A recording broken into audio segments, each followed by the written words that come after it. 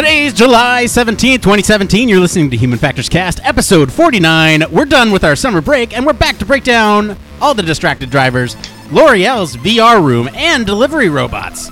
This week, I'm broadcasting directly from a sauna, because it's hot as hell, man. All right, Human Factors Cast starts right now. Let's do it!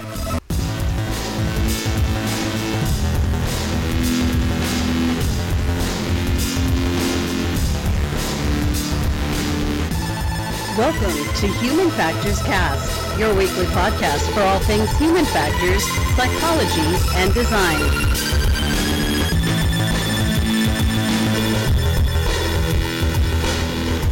Hello, everybody. Welcome back to another episode of Human Factors Cast. I'm your host, Nick Rome, joined today by my good friend and yours, Mr. Blake Arnsdorf. Oh, hey, Nick. It is so good to be back. There How he have is. you been, man? Oh, I've been well. You sound much better than you did last week, I must say. Oh, goodness. Yeah, I apologize to everybody about that. I was sounding a little under the weather for sure. That's okay, man. We are here. We are back from our summer vacation. We are here to break down the stories. But first, I wanna talk to you, man, because it's been 2 weeks since we last checked in. Really. Yeah, I mean, it's been a hot minute for sure. There's been a lot going on. I mean, I was sick, and now I've traveled up to San Francisco for a little while to visit with some family and whatnot. What have you been up to? Well, you mentioned hot, man, and I mentioned in the intro that I am directly broadcasting right from a sauna, and I gotta give a little context to that. So, in the summer, this room gets really hot here in the office, and so and I can't turn on any fans, or else it'll sound like this. So, which everybody wants to hear exactly, on their podcast, exactly. Right? So I am sacrificing my comfort to bring you guys an excellent show. No, I've been good. So I got to talk about this thing, man. So are you familiar with it's like the PlayStation Plus? It's kind of the equivalent of the Xbox games with gold. Okay, yeah. So they give away free games every month, and I download them all, and I don't always get to try them out. But I've talked about the Jackbox games previously on the show, right? And this is those games that kind of hijack your the way that you interact with technology to sort of mask. You don't have any time to mess around with technology, and so you're all kind of focused on this one thing, and it really is like a really cool group building thing, right? I've talked about that. Yeah, you've brought them up at least once before. So did PS4 release one with your Plus One membership this month? They did, and they actually came out with a new game, and it's like brand new, and they gave it out to everyone for free. It's called That's You. Now, this one, it's a little bit different from the Jackbox games in that you have to download a separate app, and it connects via Wi-Fi. And it'll kind of search for the PlayStation on your Wi-Fi network. Now, we're always looking for these cool sort of human factors experience. Now, I have to say, this is not the most user-friendly because you have to download an app, you have to sort of sign into the same Wi-Fi as the PlayStation, but let me tell you, man, if you get over that hurdle, this is one of the coolest sort of tailored experiences I can describe. So why is it so cool? So, okay, it's very similar to the Jackbox games, but because it's an app, and you can give the app permissions to use your phone, your camera, and all that stuff. So basically it'll say, take a picture of this person doing a stupid pose, right? And you have to tell them, do the pose this way, and you take a picture of them, and then the picture then goes up on the screen. Now, likewise, you take these pictures, and then they feed it back into your phone, and they're like, okay, draw this person as a zombie, and you you literally draw over them as the zombie, and it's like a really personalized experience. And the way they handle multiple players, they'll kind of focus in on one person and be like, all right, it's this person's turn, and the way they choose it is like the way they chose me last night was, who's the most likely to get us lost in the woods, or if we got lost in the woods, whose fault would we all say it was? And everybody picked me, and so then it was my turn, and they're like, all right, so let's answer questions about Nick, and then the next one, everyone again picked me again, but it didn't go into my story. It asked another sort of probing question until everybody kind of agreed on that person. and then it went down that path and did it for another person. So it was a very tailored experience. It was very cool because it kind of made everybody feel like they all had their own moments. That sounds pretty awesome. I mean, all those social games are super super cool, and even though you had to like download an app and make sure you're on the same Wi-Fi, it's still an awesome experience. Yeah. And that's pretty, sounds like a great design. It is. And, you know, I have to say, like, if you get over the upfront cost of downloading the app and actually the setup, it is by far one of the best tailored experiences that I've had playing around with one of these social games in a very long time. So I highly recommend it to any of our listeners who are on PlayStation. You can get it for free this month if you have PlayStation Plus. So Blake, I'm gonna have you over sometime to play these, man, because we keep talking about it. We got to have like a date night. That sounds awesome, man. For sure. Maybe we'll throw some content up on social media for us doing it or something like that. Oh yeah, that'd be great. All right, man. So what's, well, Nick, what's been going on with you? I actually have come across a couple of interesting uses of chatbots recently, because that was really big in a lot of like UX articles that I was reading and that I was coming across, like just using different customer help services. And so I had written the idea off of like, okay, yeah, it's great to develop really nice algorithms that help you out, like customer service wise, but I never really thought, what's the application of this beyond that? And there's a language learning app I've been using for a couple of years. And we're not affiliated with them. I like the design, and it seems like they have a pretty good educational model. It's called Duolingo. Right. And I logged in recently, and it informed me that it had chatbots available. I was like, I don't even know what this could be. But literally what they had done is they designed chatbots to tailor experiences you might have talking to real people. So like ordering food at a restaurant, going back and forth with a waiter, or asking somebody directions in the street. And it was cool little like 10-minute experiences with you going in between the chatbot. But the great part was, like they do for all their language learning stuff, is you could either just type to the chatbot like it was actually just like an IM type of thing, or you could talk back and forth and it would record your voice and give you like pointers if you had made like accents wrong or said words wrong, that kind of stuff. So it was just kind of a sweet use for a chatbot. That's pretty neat. You know, I used to speak a little bit of Spanish, and you know, we joked about this when Mia was on the show, but I mean, like, the reason I lost a lot of that ability was because I lacked. So when I moved to Idaho, like there was not a whole lot of Spanish speaking people there, and so like I lost my ability to speak it because I didn't use it. And it's great to hear that you can actually do that whole interaction just through chatting with your phone, and that's awesome, man. Yeah, it's really good too, because like I don't get to practice French very often at all, so this is another way to just like strengthen it back up to a conversational level versus just like understanding like you were talking about. So yeah, it's cool. Shout out to Duolingo. Can you give us a little sample of your French? Oh, no parlez-vous français. Oh, what was that? What'd you say? I don't speak French. Oh, that's perfect. That's perfect. All right. So we were off the air for 2 weeks. So let's go ahead and jump into the news, because we got some stuff to catch up on. All right. So this is the part of the show all about human factors news. This could be anything from medical, transportation, psychology, artificial intelligence, whatever it is. As long as it pertains to the field of human factors, it's fair game. Blake, what do we got up first this week? All right, this week, first we're hitting on some driving in cars. So MIT researchers are working on an algorithm to limit distractions when they can be the most dangerous.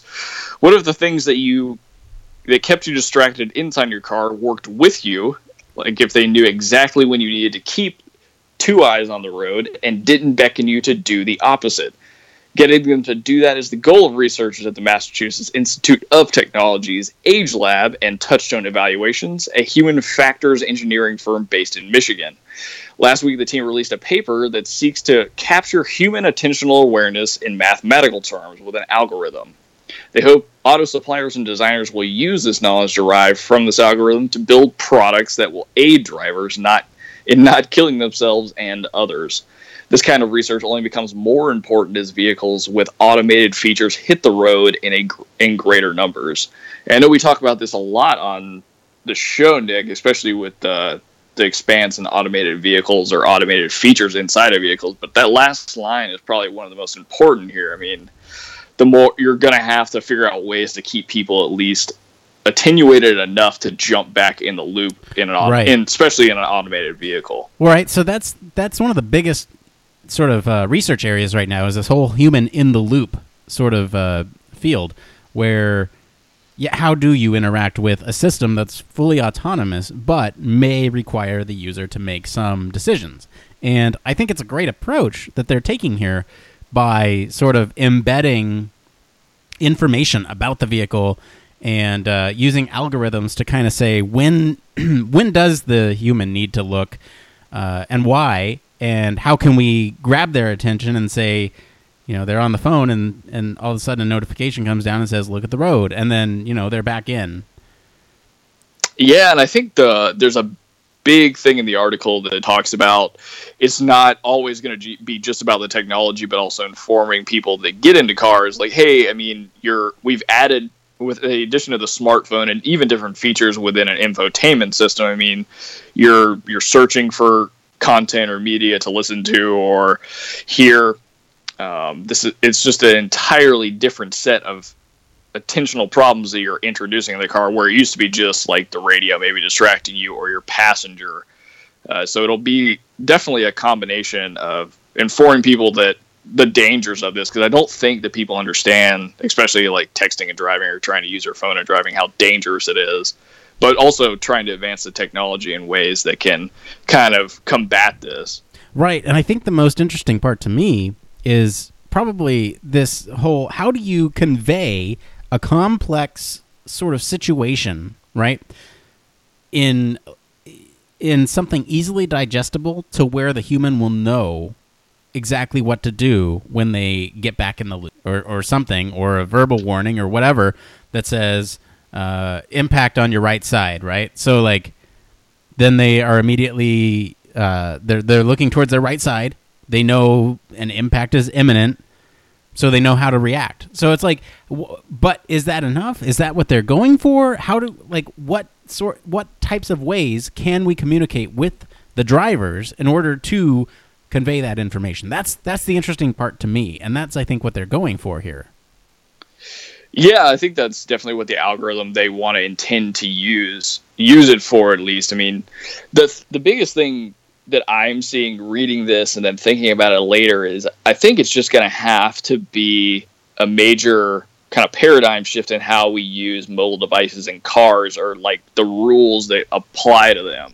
Because, I mean, we do have at least legislation that police can enforce to like not have people using their phones. But I think even like once you're using something like Bluetooth, that once your phone enters a car, that all the functions can be accessed through voice, or the only way it can be controlled is by the car knowing what's going on around you and then interacting back with the phone. So like you were just talking about, let's say you got a text coming in, but you potentially have like an accident or impact on your right side, maybe delaying anybody being able to get notifications of a text or a phone call until they've dealt with what's gone on outside the car. But I think that's going to require a lot better voice technology and interaction with the phone and kind of the car's own infotainment systems. Right. And then there's this whole aspect of, what kind of driver is it? Is it a teen, an older person, someone with a heart condition? And how do you communicate information to them differing based on who's behind the wheel? It's a really complex problem, and I'm glad people are working on it, because this is something that will definitely benefit us all someday. Yeah, definitely one of those down the road deals. Do we want to talk a little bit about like how they gathered some of this data? Because I thought it was interesting that they used like a longitudinal model for this. Sure, yeah. Do you want to jump into that? Yeah. So this was really how they gathered a lot of this was through a government-sponsored study of 2,600 drivers that allowed their cars to be rigged with cameras and sensors across 6 different states. And then the data was collected through over 6 years of time. And I guess I don't know if anybody who's taken like an attention psychology class probably in the last 3 to 5 years knows that a lot of papers have come out about attention and driving and distracted driving. So typically what you'll see is researchers will look within a window of about 5 to 6 seconds prior to like a crash event to try and determine what the root cause is.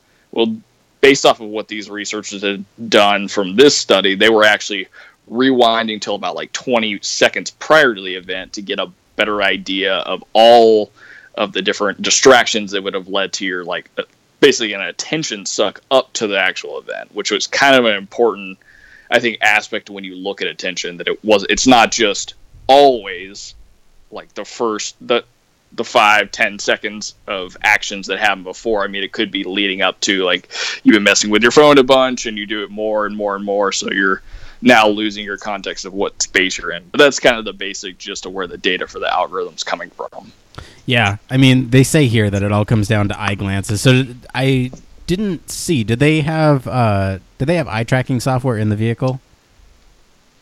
You know, that's kind of a downfall of this one. All it says is cameras and sensors, but because they're talking about eye glances, either they had a camera that was focused on the driver, looking straight on the head, but I doubt they had actually like eye tracking software. Right. Okay. Yeah. I mean, yeah, they do say that it all comes down to eye glances, and I'm sure that's how they are measuring distraction, right? So if they are, I mean, they could use that, but they can also measure, you know,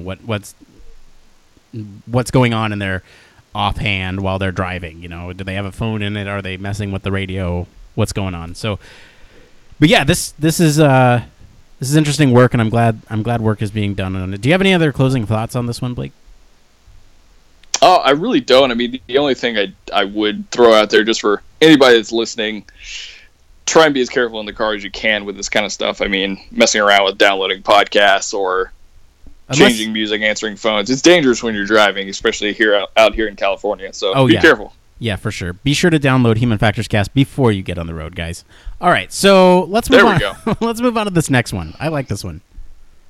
Yes, I think this is my favorite story of the week. All right, so considering that New York City's HQ of L'Oreal has some impressive features, including a nail salon and a terrace facing the Hudson River, it's all too easy to miss the virtual reality room. It looks like an unassuming conference room after all. This L'Oreal Beauty Lab is packed with virtual reality glasses and installed with a VR screen that occupies a full floor-to-ceiling wall space. The company's 42 cosmetics, hair care, and skin care brands are encouraged to use the virtual reality room in order to drive efficiency and productivity when making decisions around product merchandising, packaging, and overall branding. These processes, which can take months from brainstorming to launch, can be turned around in a matter of weeks using the Beauty Lab.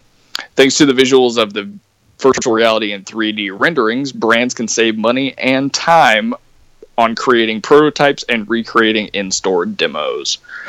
Now, I didn't really realize, and this is not using their products, so not really knowing, but in this case, L'Oreal is actually helping out indie brands that they later on purchase down the road, but initially are helping them out to rebrand some of their products using VR, which I thought was just a exceptional use case for why VR is definitely more useful outside of just the video game industry.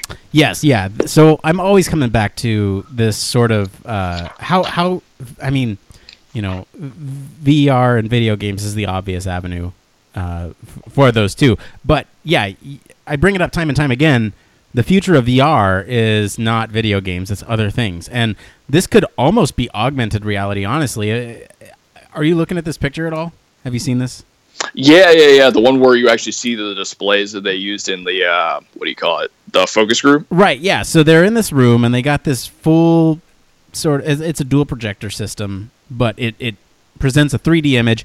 And so everyone wears these 3D glasses, and it's like it's sort of an artificial shelf. And you kind of look at it, and you can kind of focus group sort of, what these packages look like and how you would what things you're attracted to on the shelf, and that information then feeds back into their design decisions, and then they can sort of adjust it and put it back in, and this iterative process through the use of VR at least reduces the cost of this whole design process, which I just find this whole loop interesting, right? Well, I just think it's awesome that they were actually, like, even before the VR, like, they were basically making packaging mock-ups and doing live demos with consumers to try and, like, get them to see how the product tested. Did it test well in this particular store that we're going to launch it in, that kind of stuff. But the fact that would usually take at the very least about 8 months to do from like brainstorming to launch, and with this VR and 3D rendering is taking like 3 months. That's like an incredible just cut of time alone. Oh yeah. Yeah, and I love how in the original article they say they wouldn't disclose how much it spent on the screen, but it was enough for visitors to be warned not to get too near the wall. Yeah, and I can see why, because I mean, you can even see from this like the rendering picture that this is like a pretty serious piece of equipment for sure. Yeah, like this looks convincing. Like this is some pretty high definition projection going on here, and I can imagine it looks pretty convincing when you put on those glasses. And I mean, it's nothing. I like that they're calling it VR, despite all the technology that they're using is the stereoscopic sort of polarized lenses that you'd find in like a real 3D movie. Like that's I think there is a little bit of confusion about them calling it VR. I think there's a little bit ways to go before they get there, because they're not actually using VR headsets. But I think, from what I was getting from the article, at least when the product managers are doing some of the designs, I think that's where it initially starts before they get to the 3D rendering. Sure, and I it's a good point to sort of back up and say, what is virtual reality? This is a virtual environment that they are looking at, and I am 100% fine with calling this virtual reality. That's not my argument. My argument is that that a lot of people think of VR as these headsets, and they think of it as, sophisticated technology, but really, when you go to the movies, you're experiencing VR. It's just not locked to your point of reference when you move your head, right? So this is very similar to a non-tracking cave system. A non-tracking cave system. Do you want to elaborate a little bit? Sure. So a cave system is I forget the acronym, but it's essentially, where you have 4 projectors on 4 walls, and you have some sort of motion tracking while you're in it, so your perspective changes while you're inside this system. It's basically like VR without the headset, right? Okay, yeah, I've heard of that before. Yeah, and so that's what this is, just without the motion tracking, which I think this is totally acceptable. And they're just using static images, or maybe they're not. I don't know. From the static image, it looks like it's a static image, but who knows? Yeah, I mean, that was the only thing I thought they could take it to the next level. It's like, okay, what can you do to help simulate some of the benefits of maybe having a headset on? Like some of the companies we've talked about this would be a little more invasive for a focus group, but stracking on so you actually have tactile feedback, like picking up things off the shelf or looking at them closely. But I feel like that's not too far in the future with so many people using AR, and now we're seeing at least a virtual environment being used in a really big company. So it only speaks good for the tech. Well, speaking good for the tech, you want to get into an example of how not to get good at tech? Wow. Oh, goodness, yeah. Bad this segue. Is how you don't treat your user base, that's for sure.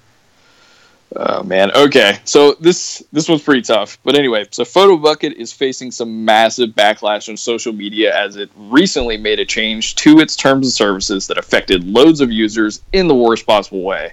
So near the end of June, the Denver-based company introduced a fee for serving images displayed on other sites, like an Amazon or eBay product listing, or even pictures in a forum post and on blogs.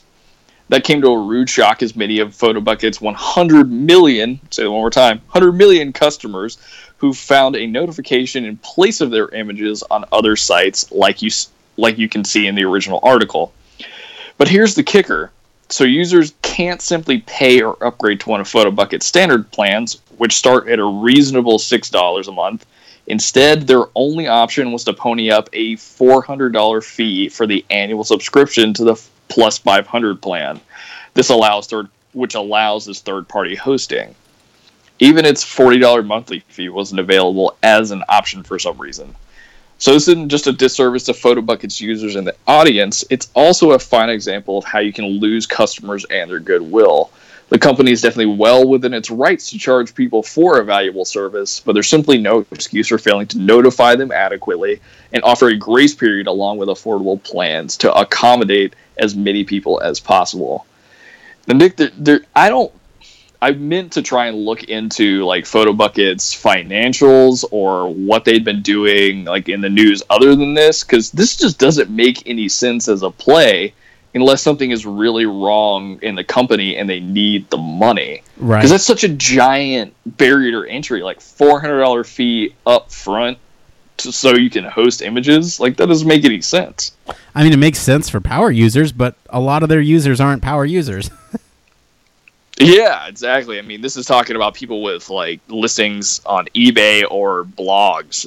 I don't know. I thought this was kind of an insane thing to do, and then to only really make it known within the terms and services agreement. Right.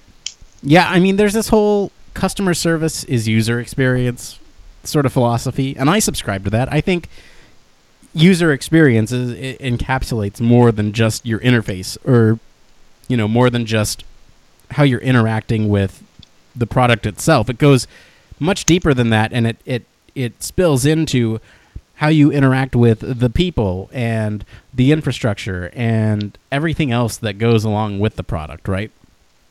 And, yeah, exactly. And this is just, I can't get over how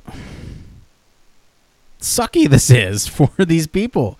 Like, I don't use PhotoBucket, but when I saw this, I had to post it because the title alone, PhotoBucket's Ransom Demand, is a masterclass in how to not treat your users, right? And that just to me spoke out and said, okay, well, yeah, it is. This is the entire reason why I included it in today's show notes, because I wanted to talk about customer service being user experience. Yeah, and I mean, it truly is. I think there's definitely a blend, or at least in the processes where something like this happens, you've got to somehow like accommodate your users. Because I totally agree that they're within their rights to do this and charge for obviously what's a valuable service. They've got over 100 million customers. And then I don't even know if that number changes when they factor in like you were talking about power users. But the biggest problem is just how they did it, because in the article it also talks about that they had done some blog release as well, talking about that they were changing a little bit of their services, but didn't talk about this change in the pricing structure. And to hide that in terms and services, like, not to be too crude, but it feels like the South Park episode that they did about Apple, where it just like basically takes your soul or whatever. So it's human Sentai. I don't know. They could. Yes, exactly. But, oh god. I don't know. I'd be interested to see like if how much the numbers change, because like $400 is that giant fee. But yeah, the one, and the other thing is that and this makes me just not get why they treated their own customer base this way, because there's free services out there that'll allow the customers from PhotoBucket to just migrate somewhere else. Right. Yeah. There's plenty of other image hosting websites as well that offer services for free. So just a master class in how to not treat your users. There's like literally no other words for this. It is one of those things that I just wanted to bring up, because customer service is user experience. And if you're out there working in the field and you have any say over how, customer service runs, just remember, like, it's important. Yeah, I mean, this can make or break like whether you keep customers or not, like how you design the processes and how you design releasing things like this, like changes in services. Yeah. All right. So I just want to thank all of our friends at Gizmodo, The Next Web, Engadget, and Wired for all of our news stories this week. As Blake was mentioning earlier, you can go and check out all these original articles. You can do that by going to any of our social media, and you will be updated as we find them. All right, Blake, what do we got up next? All right, let's move to something a little more exciting here. So Ohio is now the 5th state in the U.S. to pass a law permitting the use of delivery robots on sidewalks and in crosswalks statewide. The Ohio statute comes less than a week after Florida becoming a 4th state in the country to create a similar law. as well as Wisconsin, Idaho, and Virginia likewise have passed legislation to allow the use of delivery robots early this year. Ohio's new robot laws allow for machines to operate on sidewalks and crosswalks in the state, so long as they are less than 90 pounds and travel at speeds less than 10 miles per hour. The robots can rove unmanned, but a person is required to be in the loop remotely to take over operation in case anything goes awry. Now, this is pretty cool that there's already 4 states that are taking this on. 5. But now there's 5? now there's 5. But I have like a little bit of a weird qualm with this story. Okay, what's your weird qualm? Give me your opinion first, and I'll break what I saw down. Okay, I like this. I think that this is an interesting field of human factors because it's definitely sort of, we have to learn how to interact with these robots that are doing jobs that we traditionally would do ourselves, right? Transporting food from one location to another, transporting anything from one location to another. We are no longer interfacing with another human. We're interfacing with a robot that drops off something for us. So I felt like the fact that we are passing legislation acknowledges the fact that we are moving into this future where we are dealing with these autonomous vehicles in our everyday life, right? And they even go to specify sort of the weight limitations, 90 pounds, and speed limitations. And that's for a reason. That's for our safety. That's for, when we interact with these things, we don't want it to hurt us. We have to sort of tackle them in a way that makes sense in terms of, how are we going to interact with these devices that are now roaming the world, and what sort of limitations should we put on those devices for our greater good, I guess. So and I mean, they even make a pretty interesting notion in the article. I think it's kind of an offhand joke more so than anything, but they are not planning to release these really in anywhere but rural areas at first to try and see what happens in terms of when they're introduced into a population, how do people react to them, but also because you have to think about more people seeing them and vandalizing them or possibly stealing them, those kind of things. Right. I agree. Okay, so what's your qualm? I want to know. So I just thought it was really interesting that this is a permit only to one specific technology company.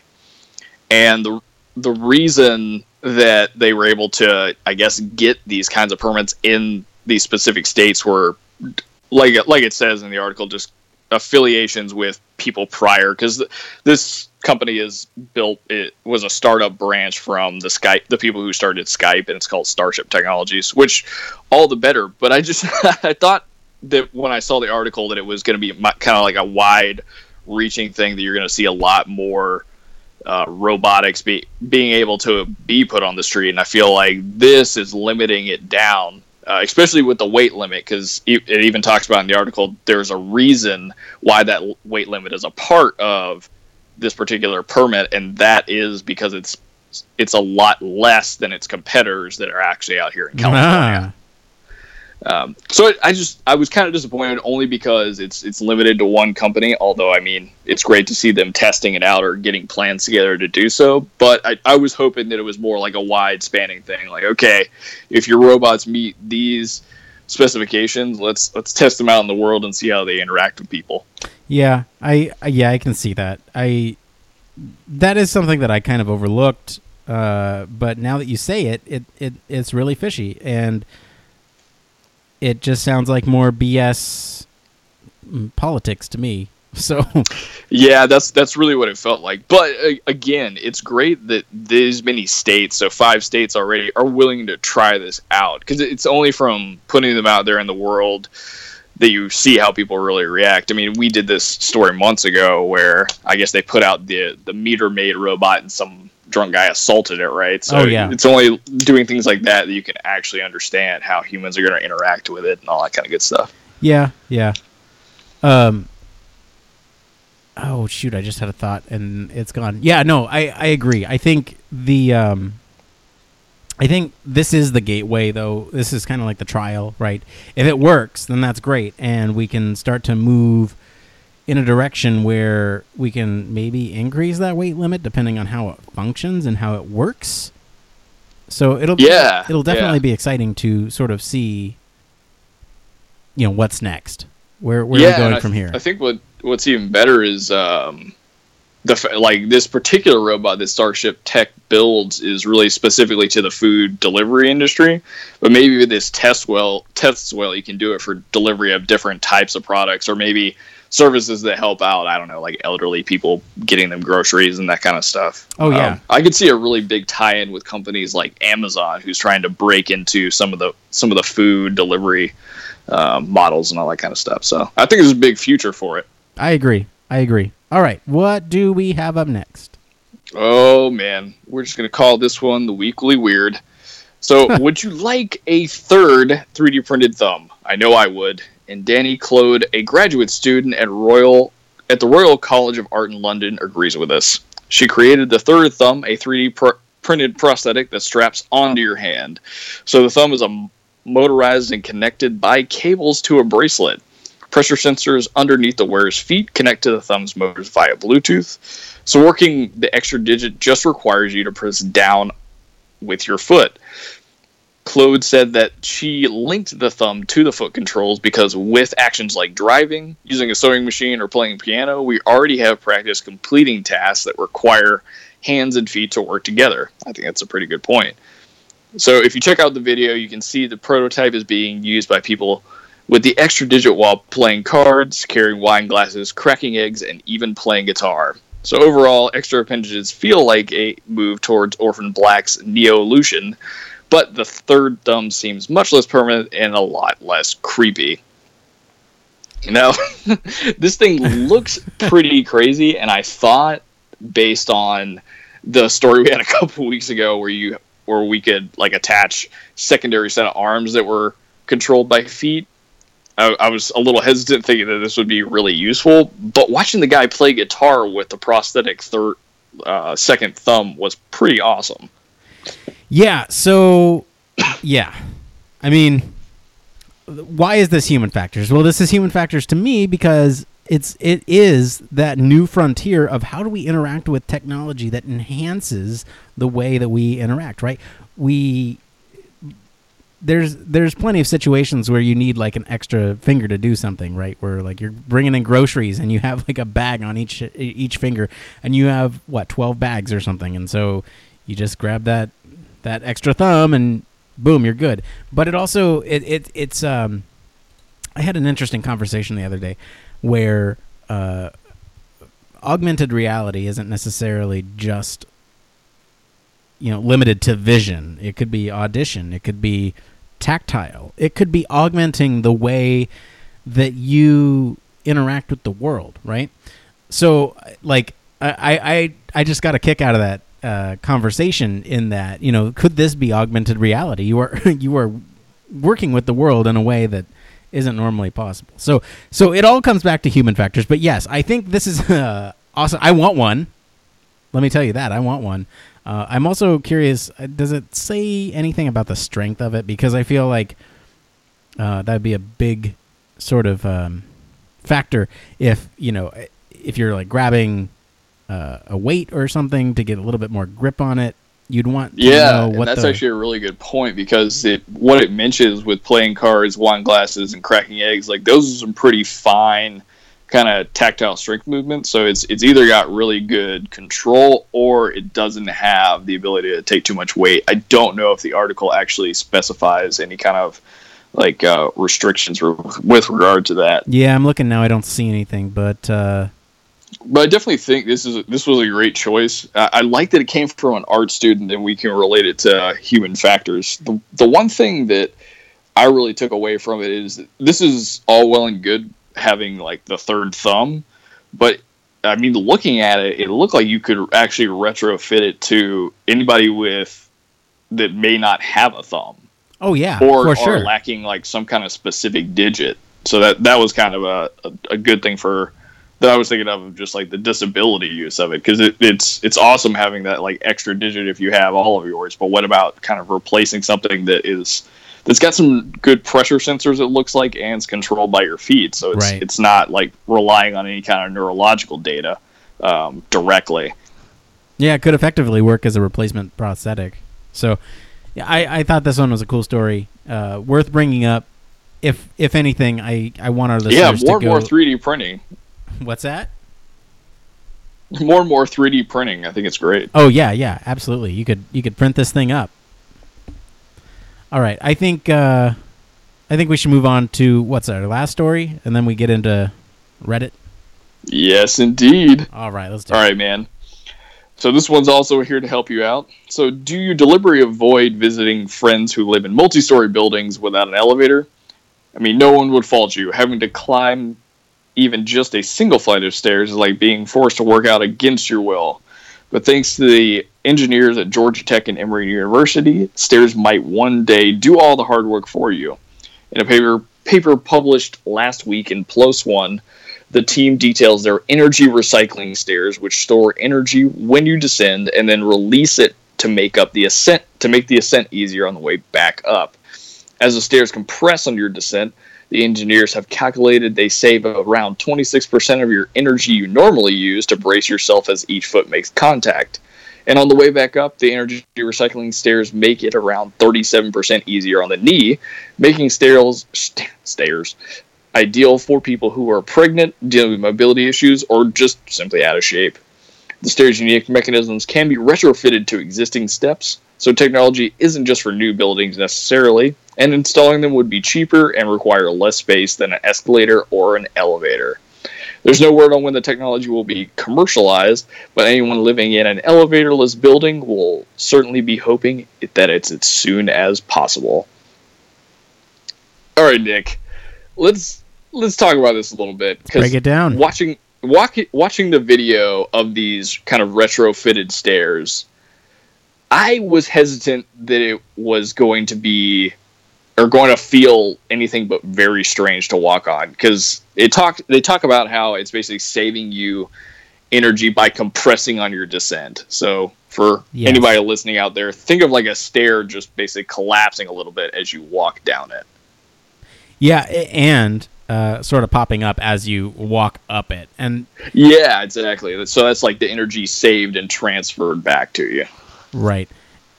So, yes, I'm all for these interesting approaches. I feel like you have a good point where it might be kind of foreign to experience it on the at the beginning, right? So it could be weird, but imagine if these are everywhere and it's as simple as stepping on an escalator, right? I'm sure that when escalators first came out, people were kind of confused and didn't know exactly how to interact with them, but after they did it a couple times, they understood. And I feel like this is going to be a lot like that. I feel like if this technology were implemented, people would get used to it, and over time, it would become second nature. Oh, you're definitely right. I think that the barrier to just like getting the learning curve down for it is the only really disadvantage. It just seemed like even the guys that were walking on it that had like basically looked like CGI suits on, measuring some of their probably kinetic energy in their legs. It looked like they had a difficult time kind of walking on them and not feeling a little weird, but they didn't have really more than a couple steps to take. Right. But as far as like that it's going to make it easier on your knees, I mean, they make great suggestions about how it can help pregnant women, or if you have mobility issues, making it easier for you to get up and down steps. So, I mean, it seems like it'll definitely benefit people as a whole. Yeah. I mean, we've been talking about a lot of accessibility issues tonight. I didn't even realize that we had a theme. Yeah, I didn't either. That's pretty great. Okay. Do you have any other closing thoughts on this? I think it's cool. I think, I'm excited to see. I want to try it. I mean, like, I don't know if it's necessary, but I'm willing to try it. And if it's fairly inexpensive and are able to retrofit old stairs, I'm all for it. Yeah, let's see what happens. I hope that Georgia Tech and Emory maybe implement it in their campuses and like do a beta test that way. That'd be a really cool way to go. Yeah, for sure. Are you ready to check out what came from Reddit this week? Let's find out, man. All right. This is the show called It Came From Reddit. Whoa, that was... Let's not do that again. That was a bad mistake. I'm having too much fun with the audio board over here, guys. Hang on. Oh, man. Do I sound like Darth Vader? Yes, you sound like a very echoey. Okay, all right. This show went way off the rails. Let's bring it back. Let's switch gears and okay, let me start again. Let's switch gears and get to the It Came From Reddit section. This is the part of the show where we talk about, we search all over Reddit to bring you topics the community is talking about. Any subreddit's fair game, as long as it relates to the field of human factors and encourages discussion among the community. Today's entry was found on the user experience subreddit from Bankside. I'm going to read it Bankside. All right. And Bankside writes, internships in the U.S. I'm a 21-year-old designer living in Canada, and I'm starting to think about what I want to do next summer. I'm currently interning for a great but small digital agency. I'm thinking about trying to get a UX internship at a product company in the States. I have a good design network here, but it doesn't really extend to the U.S. I feel like sending your resume to a big tech company through official channels is useless, so I'm wondering how I should go about this. If anyone here has experience at product companies, I would love to hear your advice on what you look for in potential interns, what steps they should take to stand out, and who they should talk to. Just for a bit more background, I'm transitioning into UX from the brand side and have created work for Kendrick Lamar, Google, J. Cole, and Vice. Okay, Blake. Help them out. Man, you have worked for some heavy hitters, so I want to see your resume. So if you feel like it, send it to humanfactorscast@gmail.com, if that's the right email address. That is it. Because yeah, I mean, it seems like you worked for some really big names, so I'm personally a little bit confused that you don't think your network's really going to extend to the U.S. Just a note before I jump into your questions, I would go ahead and try sending your resume to big tech companies through official channels. I know it may feel useless, but in my experience, there are some companies that actually, that's the only way they want to find people. I've had a couple of interviews where people are like, you have to go through the official channels regardless of the conversation we have. So it can't hurt just to spruce up your resume and throw it out. Definitely, since you're an intern and you've had a lot of good experience already, it seems like, at a small digital agency, I would definitely put your resume online. And when I say that, don't just put resume items up there, like really explain the process that you go through, how you critically think about problems that you've encountered. And you could get really creative with these like 4 that you've listed at the end, especially like the 2 music artists, Google and Vice. I mean, that would be awesome to see, like how you thought about whatever problems you were dealing with there. I'm sure there's some proprietary issues with that, but maybe you can, talk to those previous employers or your current employer and say like, hey, I want to be able to, I don't know, boost our company's cred by throwing some of this work that I've done on a portfolio site. So make sure you do that. Standing out, that's harder and harder to do nowadays. I would say that I don't know. This is from kind of what I've been dealing with in the last few months working with UXPA LA, is to really try and stand out on your social media, like creating content that's free and it's useful for other people. Like, I don't know, do like a little Periscope once a week on, I don't know, some new design process that you've come up with, or some new design tool that you're using, things like that, to try and bring value to the community as a whole. And as far as who you should talk to, this gets a little stickier for you if you really want to move into the States to work. But I would suggest, in Canada, there's got to be like UX meetup groups or professional organizations that exist in Canada. If not, start one yourself. Like I know I've harped on that before, but there's no better way to like find mentors than to create a group where you can just get people together and brainstorm about user experience. I don't know. I think you have a lot going for you, so just get your stuff out there and kind of, I don't know, use your social media channels to help build your own brand. Because if you've got branding experience, I think you've got a good shot at finding any job you really want in the U.S. Yeah, so Blake, I want to echo a couple things that you said. So you mentioned that going through official channels is probably a good way to go, and I would agree with that. I feel like that is I know several people who have gotten hired at some of the big ones like Google, Apple, who have gone through the official channels and got interviews and got hired. There's a lot to be said for connections, though, and one great way. So I'm going to go ahead and plug HFES.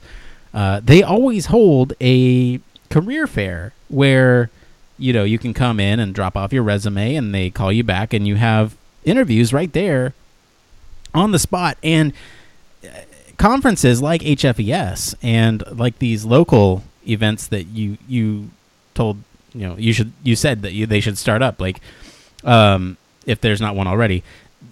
The great thing about these is that you get those connections through networking, right? So it's more than just the applying for jobs. It's about talking to people and sort of building these connections.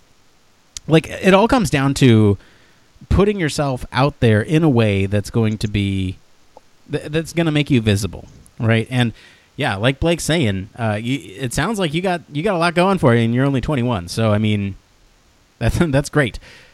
But I think if you go to some of these conventions, or not conventions. That's my nerdy side coming out. Go to some of these conferences. Go to Comic-Con next week and hawk your UX stuff there. There you go. Yeah, there you go. Yeah, exactly. Go to some of these conferences and make the connections there. You know what? I'm gonna say it again. You should go to HFES and send in your resume. And honestly, the job pool, there's a whole lot of people there, but there's less people there than there are at the national scale, and so your chances of getting an interview are much higher. Just saying. All right, man. Do you have any other advice for Bankside? No, man. I think you've got a lot going for you. You just got to get more out there. And again, you're only 21. You got a lot of time to kind of figure it out. It sounds like they're on top of it, though, man. Like, it really does. Much more on top of it than I would think at 21. Yeah. Oh, yeah. Yeah, let's not even talk. Okay, all right, that's it for today, everyone. Let us know what you think of It Came From Reddit. Actually, hang on. It Came From Reddit. Did you like it? Did you hate it? Let us know. If you have any suggestions for topics or news stories that you think we may have missed, you can head on over to all our social media. Head on over to the Human Factors Cast LinkedIn, Facebook, or Twitter at H Factors Podcast. Join the discussion on our SoundCloud. Hopefully they don't go under anytime soon. Did you hear about that? SoundCloud's not looking too great. But hopefully that won't impact the podcast at all. You can also send us an email at humanfactorscast@gmail.com or leave us a voicemail at 901-646-1432. That's 901-646-1HFC. You can also support us on Patreon because we bring these things to you ad-free because we love you at patreon.com/humanfactorscast. Be sure to like, subscribe, review us on Apple Podcasts, Google Play Store, or whatever your favorite podcast directory is. Please review us. Make them good. We always appreciate those. Lets us know you're listening. Lets us know that you're engaged. And it's always nice to hear from you. And of course, you can always reach us at our home on the web, humanfactorscast.com. Mr. Blake Arnsdorf, thank you so much for helping me hold down the fort today and come back from our summer vacation. Where can our listeners find you if they want to follow along with you and all the juicy news stories that you tweet out? Oh, yeah. You guys can always find me on Don't Panic UX on Twitter. There you go. As for me, I've been your host, Nick Rome. You can find me on LinkedIn or Twitter at Nick_Rome. Thanks again for tuning in to Human Factors Cast. Until next time. Oh, you know it depends. It depends.